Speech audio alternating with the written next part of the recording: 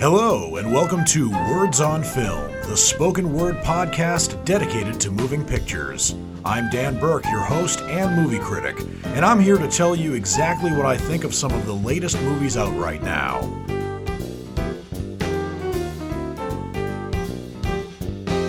This is my first show back in 2 weeks because I took the last 2 weeks off for the Thanksgiving holiday. I actually left town on the Saturday before Thanksgiving, which made me unable to do my show for that Saturday. And of course, the Saturday following that, I was still out of town. But now I'm back in town and I'm doing what is going to be my next to the last show of Words on Film for this calendar year.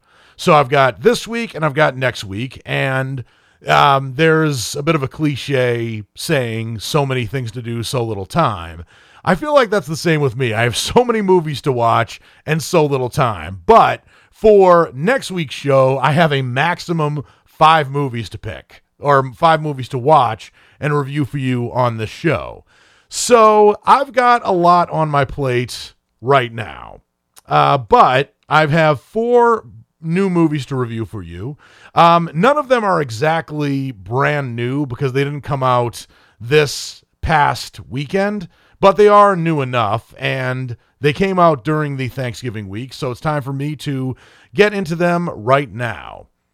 The first movie I'm going to be reviewing for you is Encanto. Encanto is a computer-animated musical family comedy produced by the Walt Disney Animated Studios and distributed by Walt Disney Studio Motion Pictures.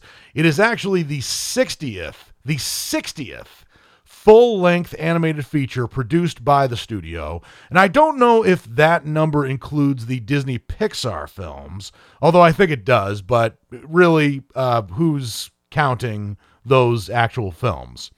But it is one of the few Disney animated features that is actually not based on a previous source material. So it is a refreshingly original story. It also, very much like another Disney film under the Marvel Studios banner, The Eternals, has a very wide array of supporting characters. Unlike The Eternals, Encanto has a very clever way of making us know who these characters are and what they can do. And it's amazing how Encanto could make you know all the characters, maybe not necessarily like them, but that's not entirely the point. And The Eternals was unable to do that. But Encanto is definitely a colorful film, and it's not just colorful for its animation or its diverse cast of characters, but it's also very colorful because of its music and also its originality. But anyway, Encanto is a movie about a young Colombian girl, Colombia being the northernmost country in South America, who has to face the frustration of being the only member of her family without magical powers. The young Colombian girl in this case is a charming young woman by the name of Mirabel, who's voiced by an actress named Stephanie Beatriz. And if you don't exactly know who Stephanie Beatriz is, you're not alone. But that's actually what I like about Disney animated features. They don't necessarily cast A-list voice talent for their movies. And I'm one of these people who doesn't necessarily mind if I know who the voice of a certain character in an animated film is, but it is nice to know that Disney, probably a little bit more than Pixar does, cast people who are right for the role, not necessarily people who are A-list talent. And other animation studios like DreamWorks and Illumination do have the tendency to cast well-known names, not necessarily actors who are right for the roles. But Mirabel is an enchanting young woman, despite the fact that she does not actually have any magical powers, unlike the people who live in the sprawling Colombian home with them. But we're first introduced to a woman by the name of Alma Madrigal, who loses her husband Pedro but saves her 3 infant children when her magic candle creates a sentient casita, or little house, for the Madrigals, the family, in which to live. And because of the protective casita, which is kind of a house with a personality all its own, and it's very hard to describe in words, but you kind of have to see the movie for yourself to get a sense of why the house is magical and why it has a personality.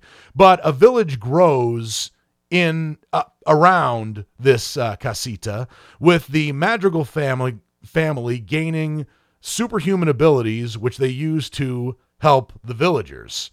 However, Alma's son, Bruno, is the black sheep of the family, and Bruno is voiced by John Leguizamo, one of the few well-known actors who provides a voice for one of the characters, but also, unlike that annoying three-toed sloth from the Ice Age films, John Leguizamo is very funny in this role, and he also is a better fit.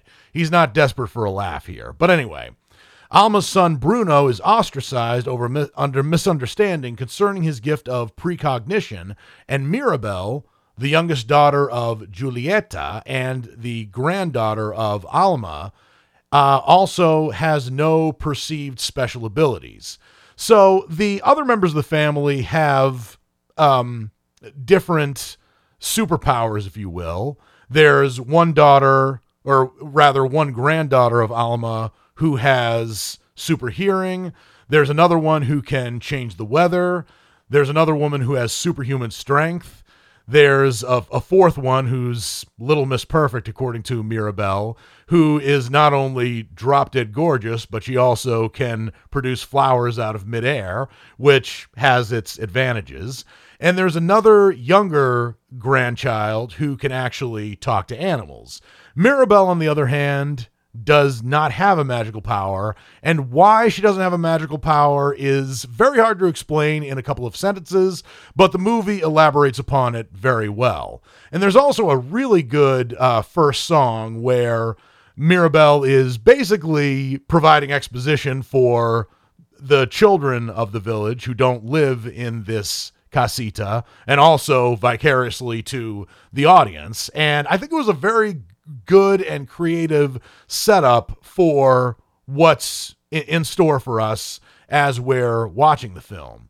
So, I'm sorry, I forgot her name in for just a second. Mirabel is trying to find her special power, and I'm not going to tell you what that special power ultimately becomes, or if she actually has a special power. But Encanto, as I said, is one of the very few Walt Disney animated features that is not based on a book or a legend or any kind of previous medium before this. And truth be told, there were actually no Walt Disney animated features before Walt Disney himself passed away that were original.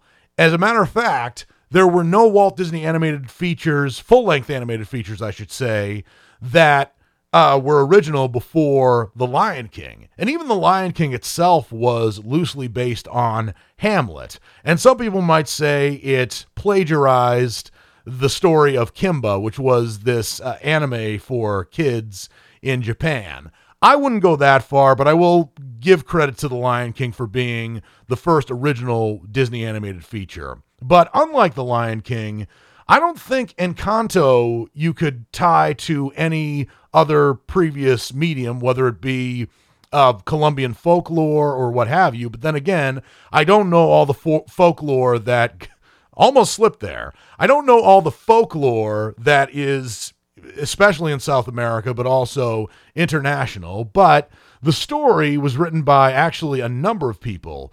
Jared Bush and Byron Howard, who also directed the film. Also, Charisse Castro-Smith, Jason Hand, Nancy Kruse, and last but not least, Lin-Manuel Miranda, who not only wrote the story and contributed to the screenplay, but he also wrote several of the songs for the movie. And you can definitely get a sense of Lin-Manuel Miranda's rapid-fire approach to his songwriting and lyricism. Nobody raps in this film, unlike Hamilton or In the Heights, which were Lin-Manuel Miranda's Broadway breakthroughs. But it's still has some great music, and I loved just about all the characters. I think Stephanie Beatriz did a great job voicing Mirabel, who's very much, even though she has no superpowers or supernatural abilities, is certainly the anchor that holds this film down, because let's face it, when you have a family that has a lot of magical powers, there's bound to be some consternation within the family, especially with the black sheep of her uncle, Bruno, who's voiced by John Leguizamo. But this has an amazing, diverse cast of actors who provide the voices for the characters, including but not limited to Maria Cecilia Botero, who plays the matriarch Alma, as well as Jessica Darrow, who provides the voice of Mirabel's mother, Luisa. Oh, I'm sorry. Mirabel's sister, Luisa. There's Angie Cepeda, Carolina Gaitan, Diane Guerrero, the latter of whom is from Orange is the New Black. She was one of the more memorable characters there.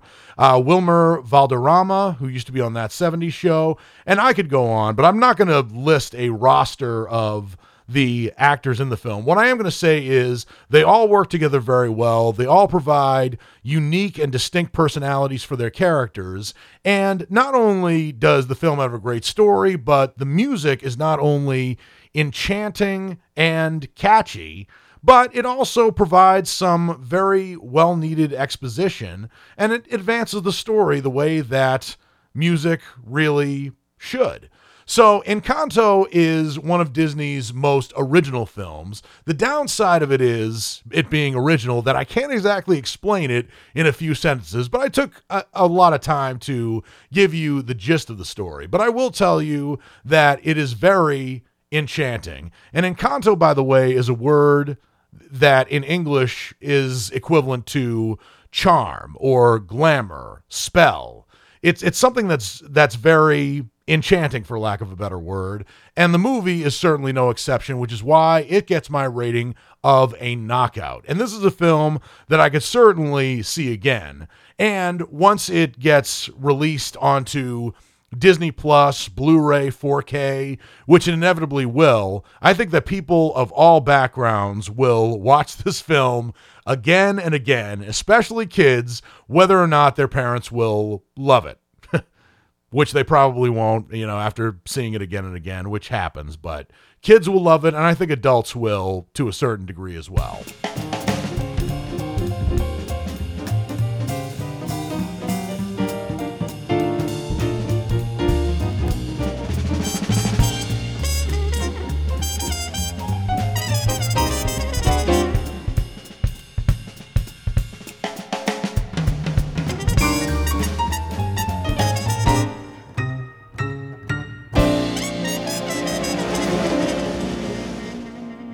Welcome back to Words on Film, the spoken word show dedicated to moving pictures. I am your host and movie critic, Dan Burke.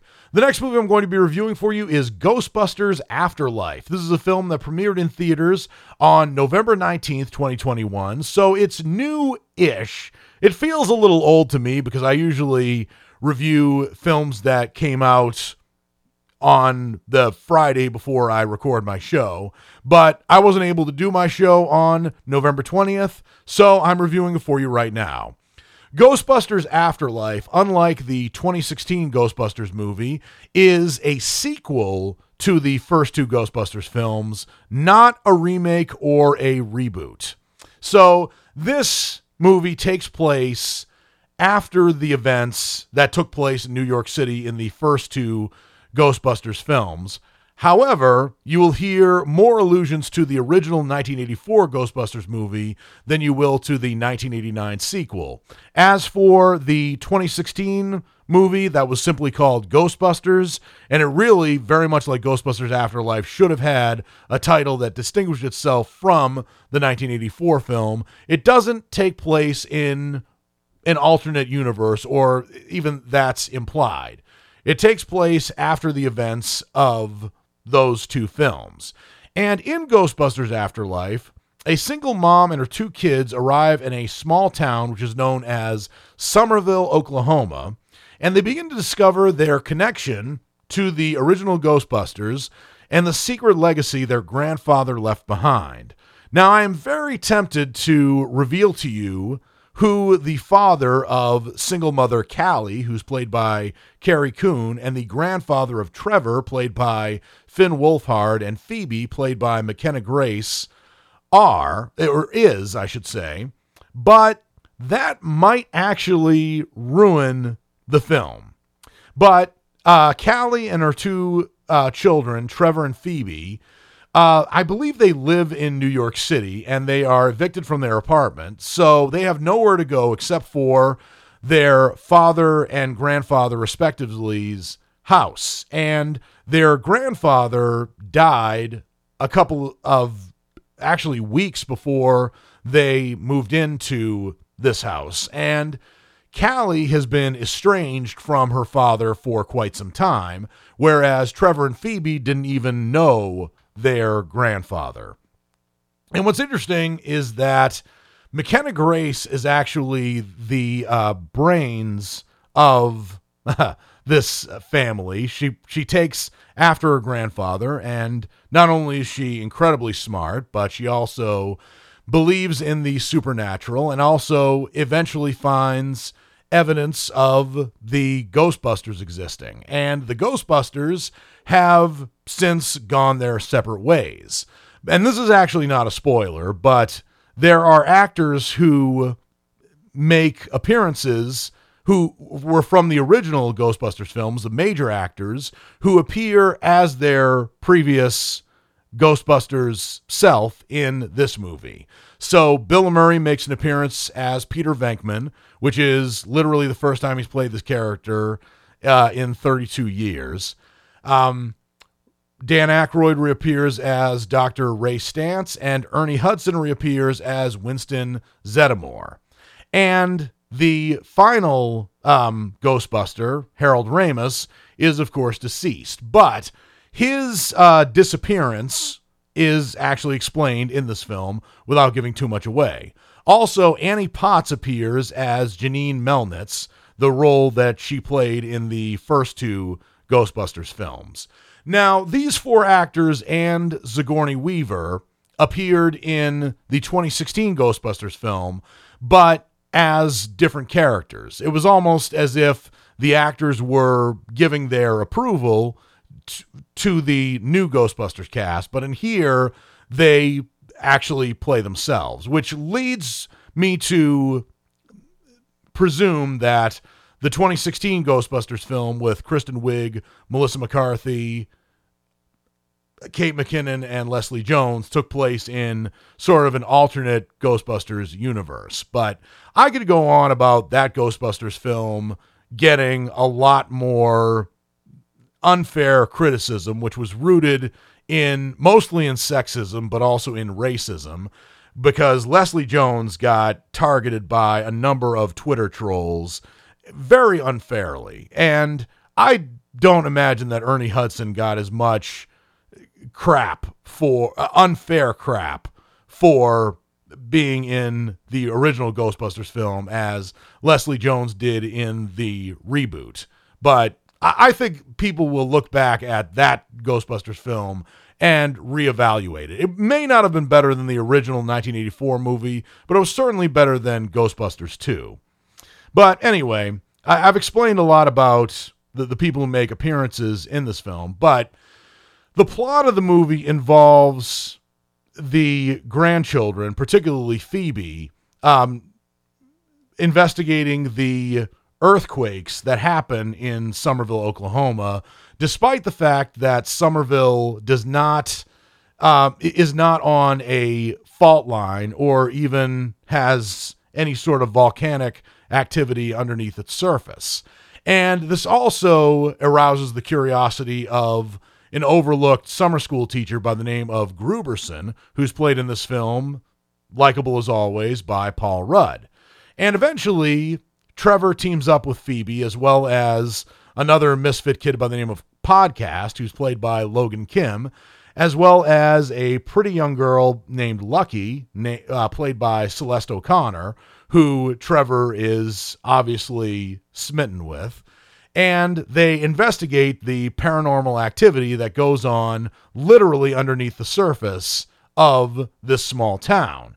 And as it turns out, the same kind of paranormal activity that took place in the original 1984 film takes place here. In other words, Zool, the Keymaster, and the Gatekeeper make another appearance here and repossess different characters in this film, not the Sigourney Weaver and Rick Moranis characters of the original.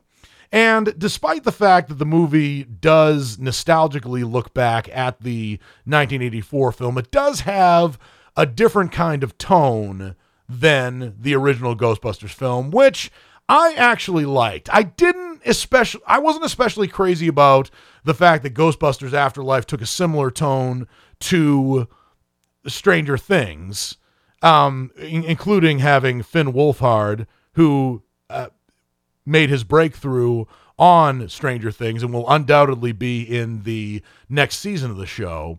But I did like the fact that they took the haunting a bit more seriously than the characters did in the 1984 original. And I think that, of course, I had no problem with the 1984 original. The 1984 original is a comedy and science fiction classic. But I did like how Ghostbusters Afterlife did not try to copy the plot of the original film.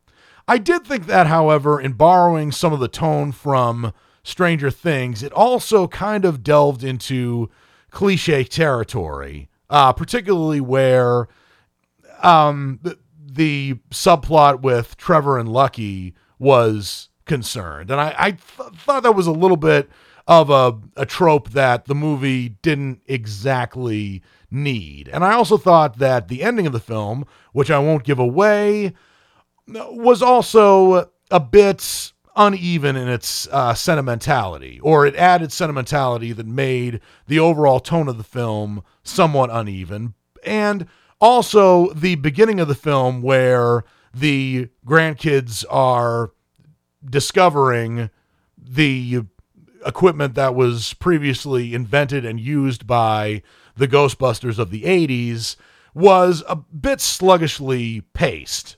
But I did enjoy Ghostbusters Afterlife for what it was, and maybe I'll change my mind a little bit about how good a movie it was, but it does open up the possibility of a sequel in a scene in the end credits, which I actually thought was one of the more well-done films. So I did think that Ghostbusters Afterlife started out kind of slow, kind of sluggish, but eventually when the paranormal activity picked up, so did the movie, and the movie became actually a lot more interesting. But I did think it borrowed from other 80s tropes, particularly teen movies 80s tropes, in a way that wasn't particularly necessary, and almost took a page from the Stranger Things book, which I didn't think it had to do. But I do give Ghostbusters Afterlife my rating of a checkout, because for a film that is rooted in nostalgia, it actually did something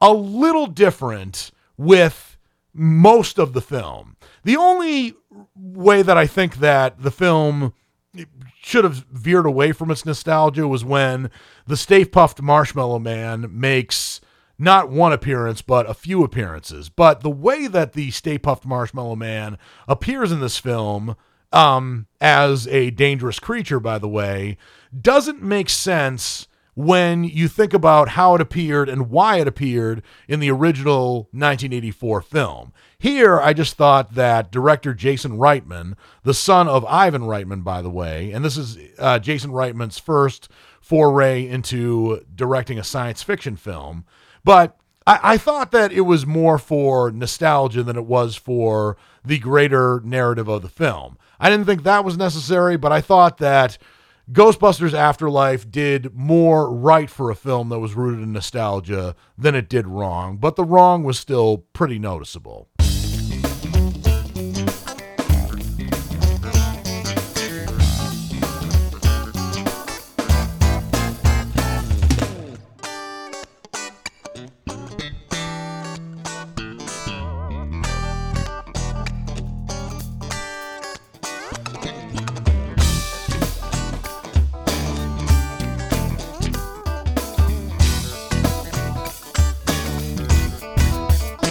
Welcome back to Words on Film, the spoken word show dedicated to moving pictures. I am your host and movie critic, Dan Burke. The next movie I'm going to be reviewing for you is Tick, Tick, Boom. Tick, Tick, Boom is based on a Broadway musical that was written by Jonathan Larson, who also brought us famously Rent. And it is a biographical musical drama film directed by Lin-Manuel Miranda, who's worked on several films over the last 15 years, but this is his feature directorial debut. This is a film that premiered on Netflix on November 19th, and while I saw it during the Thanksgiving week, I didn't get to review it until now. And this movie had its world premiere at the AFI Fest on November 10th, 2021, and had a limited theatrical release on November 12th, 2021, before streaming on Netflix for you all to see. And for a directorial debut, Lin-Manuel Miranda does a great job. And I think for any film for Lin-Manuel Miranda to direct naturally, I think his forte is certainly musicals. But Lin-Manuel Miranda did not actually write the musical upon which this film is based. It is a film that tells the story of an aspiring composer whose name is John, who we might be led to believe is actually supposed to be Jonathan Larson. As a matter of fact, Andrew Garfield, who plays the main character in the film, is credited as Jonathan Larson, not John, the way that the character is in the musical, which started out as a one-man show, but after John Larson's death in 1996, it was revised and revamped by playwright David Auburn as a 3-actor piece and premiered on off-Broadway in 2001. It eventually made its way onto Broadway, as well as several West End, off-West End, and off-Broadway revivals. And given how good this movie is, it is undoubtedly going to premiere on, or rather make another appearance on Broadway. But this movie is described as semi-autobiographical. I guess that means that it covers the screenwriter's butts, basically, because there probably were some moments in here that were added for dramatic effect. But it details Andrew Larson as a struggling playwright on the cusp of his 30th birthday, and he is struggling to write a musical, which is both a comedy and also science fiction. And the name of the musical within this,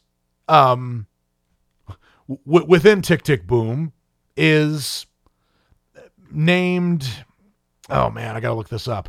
I really have to, well, anyway, I forgot the name of the musical he's writing, but it involves aliens and spaceships, and he is really struggling day after day in his decently rented apartment in New York City to write this musical and also get it up as a Broadway play. And we are feeling his pain through every song and every scene.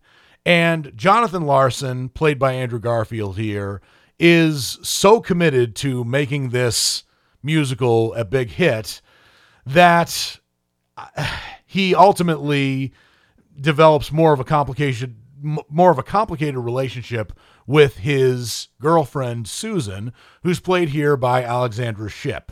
And Alexandra Shipp is a stunning young woman. In any other in any other movie, be it comedy, drama, especially romantic comedy, Alexandra Shipp is one of those actresses who, if you see her on screen, you do not blame the old man who is sitting on the park bench telling the main character to go after her. But things become very complicated in the relationship between Jonathan Larson and his girlfriend Susan, that he really has to balance writing this play that he needs to have a hit, otherwise he's literally out on the streets, and his relationship with Susan. And it is heartbreaking to see the two of them develop a conflict.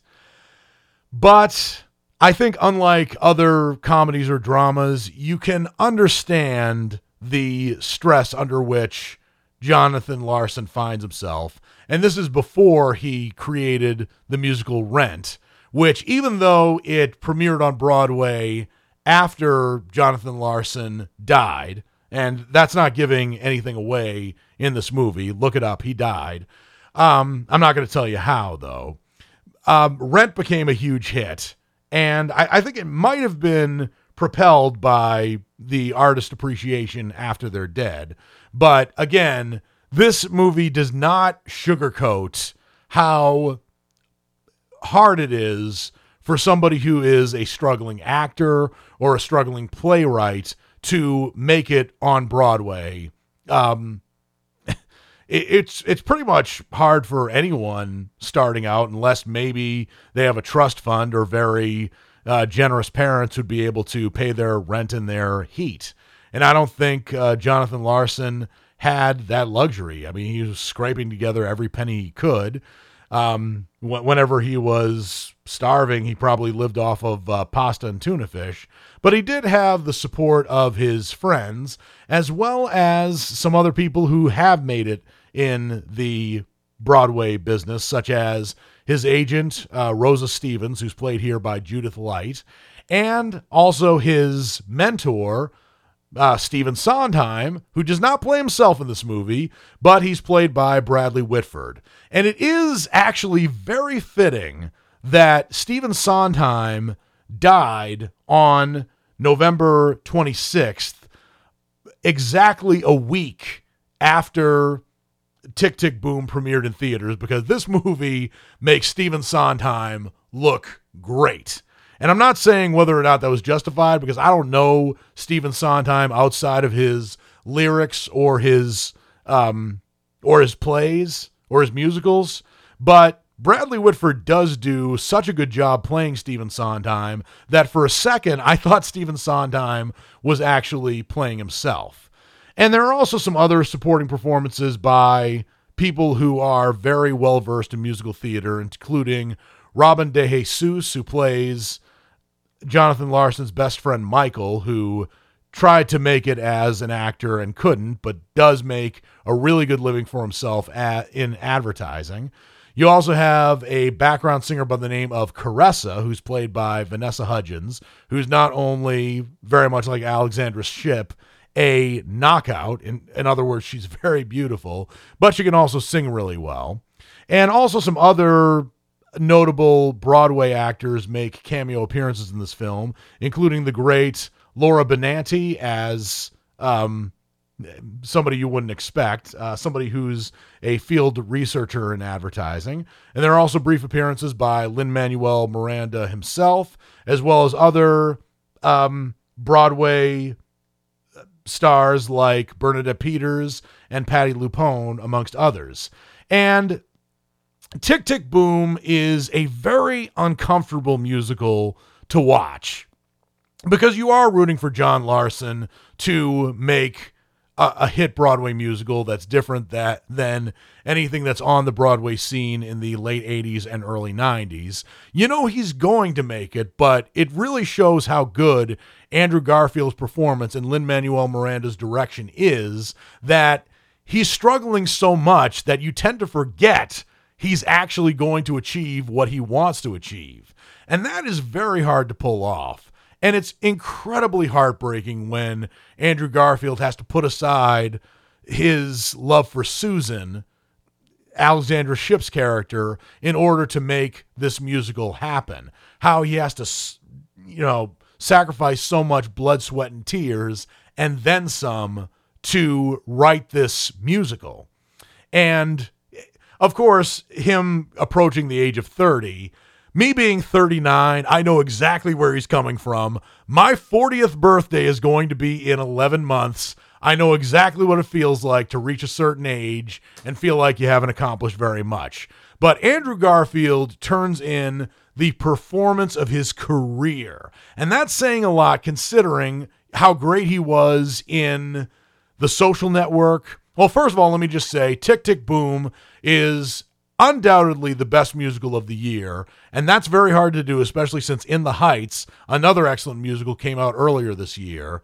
And it is also Andrew Garfield's best performance. It gives my rating, I give Tick, Tick, Boom my rating of a knockout.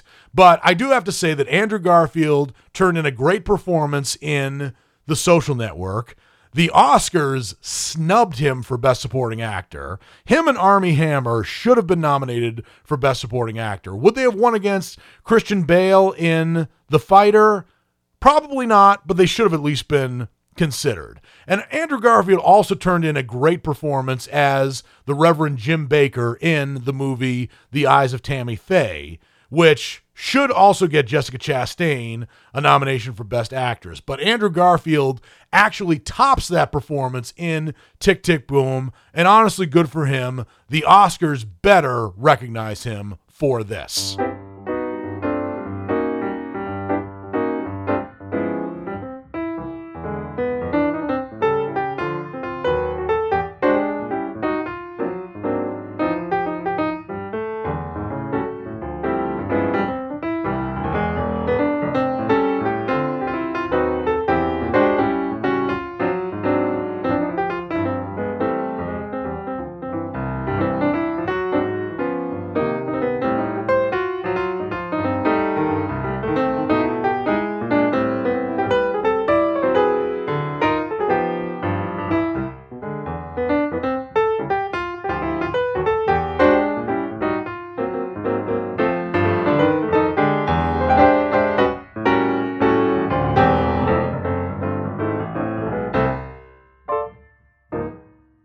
Welcome back to Words on Film, the spoken word show dedicated to moving pictures. I am your host and movie critic, Dan Burke.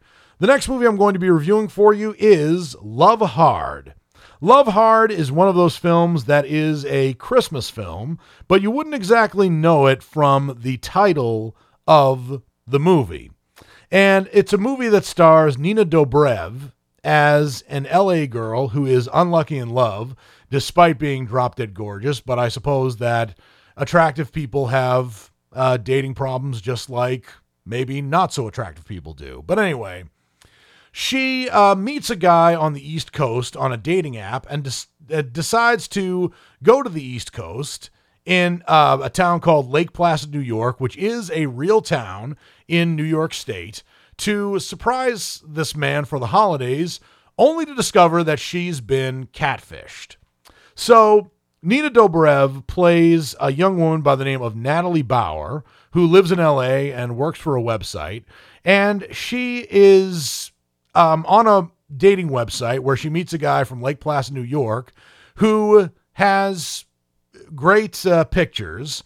And as it turns out, the person who has catfished her is a young man by the name of Josh Lin, who's played by Jimmy O. Yang, who is not an unattractive guy, or at least not an unhandsome guy, if that's a word, but he's definitely not as attractive as the guy who he basically used as his profile picture, who actually is a guy who lives in his town by the name of Tag. I guess that's his nickname, and he's played by Darren Barnett. But Josh Lin is a young man who is very smart, but he lives at home in Lake Placid, New York with his parents. He lives in the basement, and he is really not the person who his dating profile suggested that he was. And Nina Dobrev's character, Natalie, has every right to be upset with Josh for deceiving her. And even though Josh says that he didn't think he would take it that far, I think even a smart guy like Josh Lin would know that if you make a profile and a woman responds to it, you're basically making them a promise. So Natalie, Nina Dobrev's character, has every right to be upset. And I think that was a good original way to start off this film, but the rest of the film is very, very predictable.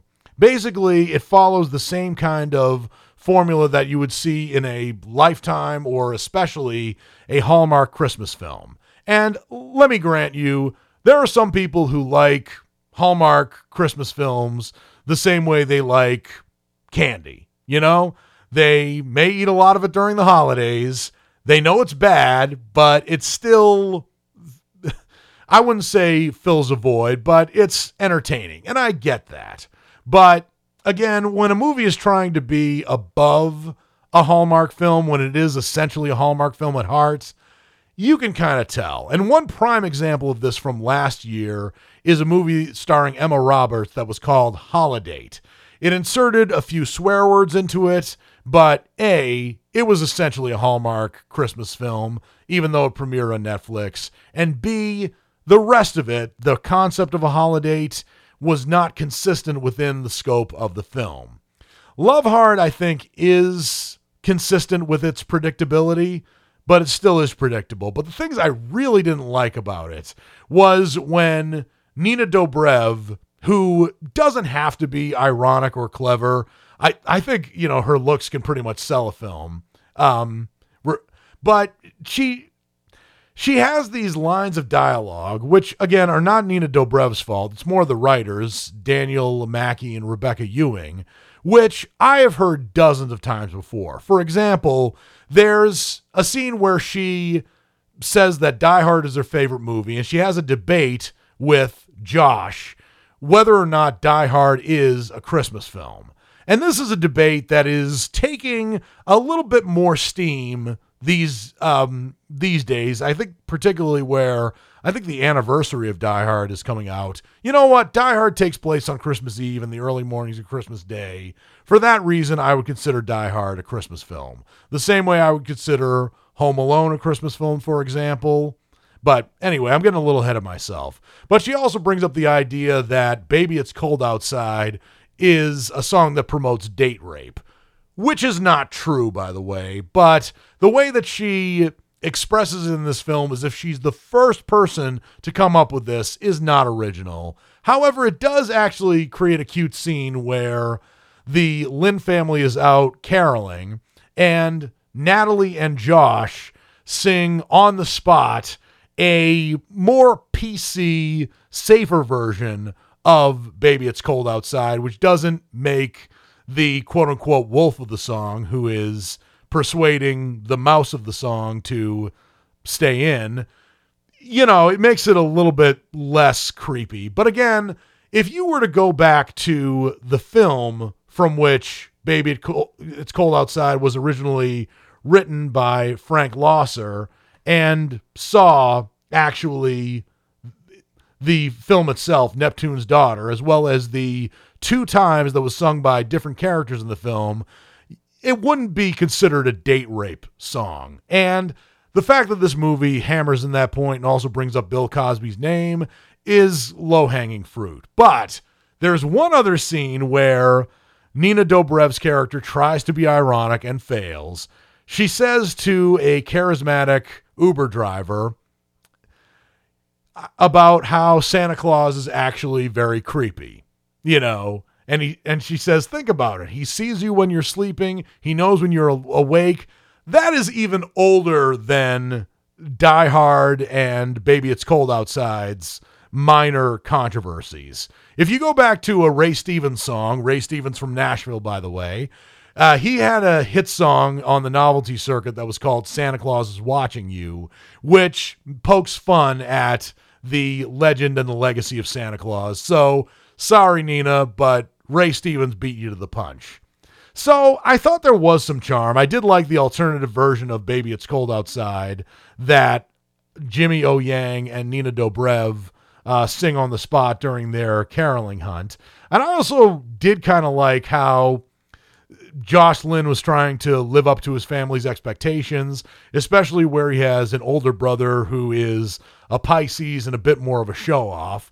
And Josh Lynn's older brother, Owen, who's played by Harry Shum Jr., who used to be on Glee, by the way, the Fox TV show.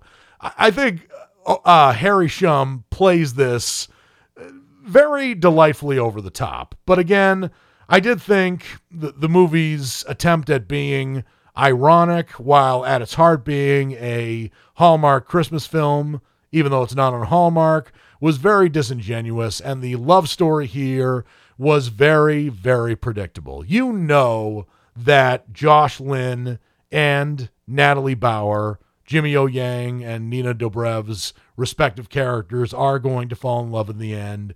It's very obvious. It does have a bit of charm and some decent acting, which is why I won't give it a flunk out, but it is a strikeout. Love Hard is a strikeout because it is hindered by its predictability. It tries to be clever in ways that the internet as well as novelty songwriters have already beat it to the punch already. So it's not particularly a memorable film, but for those of you who like the junky Hallmark or Lifetime Christmas films, you won't be disappointed here. But for those of you who are seeking an original Christmas film that actually does something different with the romantic comedy genre, my suggestion is look under another tree.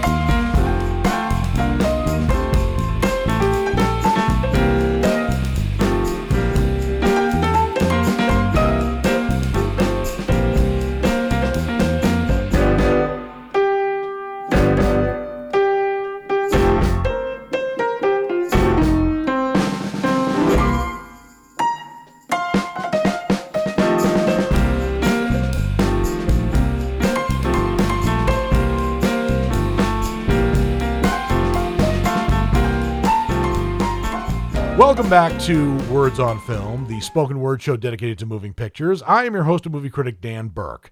Now that I've reviewed all the movies I have to review for you for this show, it's now time for me to get into my next segment, which is What's Coming Up Next. This is a spoken word preview of movies that are subject to be released in theaters and or on streaming for the weekend, or actually should I say the week of December 6th through December 10th, 2021.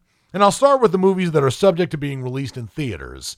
And the biggest movie that's going to be released on December 10th is the awaited, I shouldn't say long-awaited, remake of West Side Story, which is an adaptation of the 1957 musical.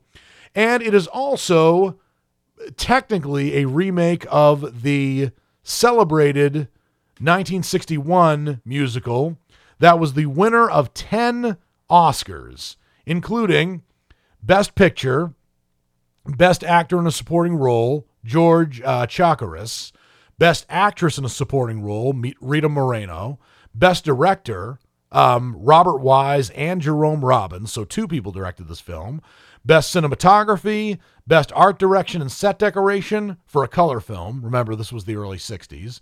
Best Costume Design for a color film, Best Sound, Best Film Editing, and Best Musical Score. So, even though Leonard Bernstein wrote the music for West Side Story, he did not actually win Best Musical Score for this film. I guess because the musical score has to be original for the film. So Leonard Bernstein wasn't exactly eligible. And the film was also not nominated for Best Original Song because all the songs had been previously included in the original 1957 Broadway musical.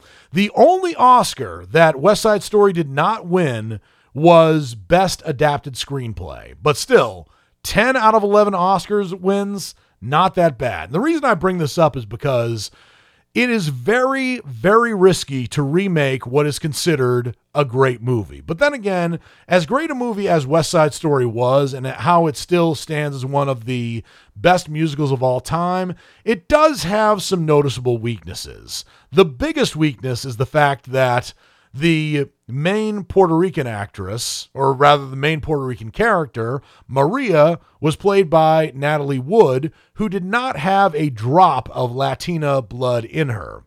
To Steven Spielberg's credit, in this film, the people who are the sharks, the Puerto Rican gang in this film, had to be at least of partial Puerto Rican descent. So I give Steven Spielberg a lot of credit for actually casting Latinx actors to play the sharks.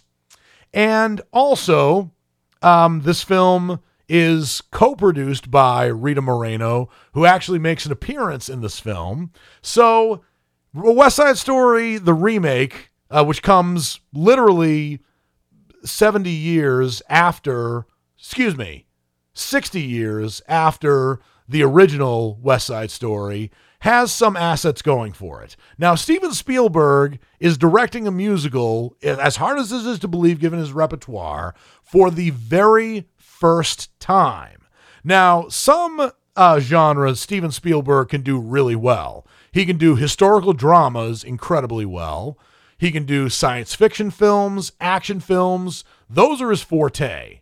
He does, however, have some weaknesses. For instance, his comedy repertoire has been somewhat wishy-washy. For example, he directed 1941, which is not considered one of John Belushi's best films, but it's adequate. And he also has had a wishy-washy reputation in terms of sequels. Now, he did direct Indiana Jones and the Temple of Doom and Indiana Jones and the Last Crusade, but he also directed Indiana Jones and the Kingdom of the Crystal Skull. He also directed The Lost World Jurassic Park, which was not nearly as good as the original. So Steven Spielberg, to his credit, is taking a risk here. Will it be a successful risk? Will the risk pay off? Well, I don't know, but I will see the film, and I will let you know what I think on next week's show. Another film that is subject to be released in theaters is a movie that's called Agnes, which is a horror drama film. It's a movie about rumors of demonic possession at a religious convent that prompts a church investigation into the strange goings-on among its nuns. A disaffected priest and his neophyte are confronted with temptation, bloodshed, and a crisis of faith. The movie stars Molly Quinn, Sean Gunn, Chris Sullivan, and Chris Browning.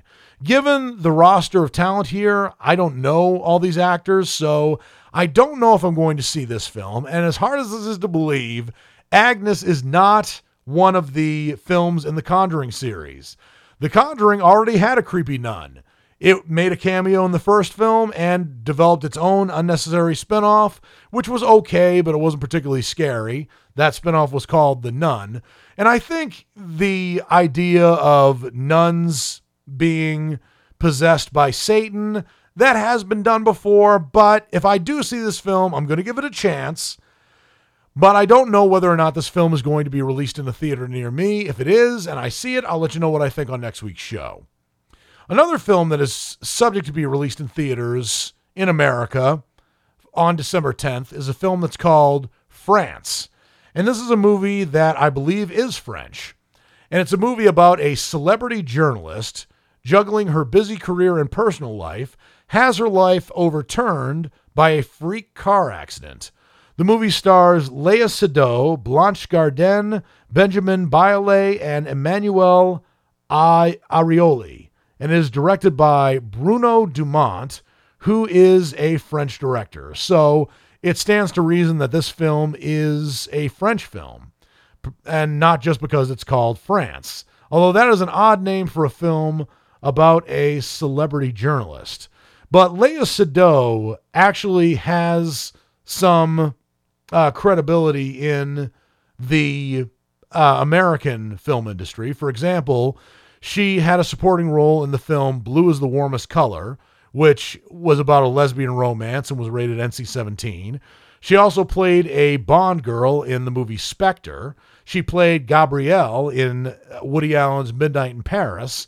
And she also had a supporting role in the cult classic The Lobster, which came out in 2015. And that was a film I wasn't crazy about, but I did admire it for its originality.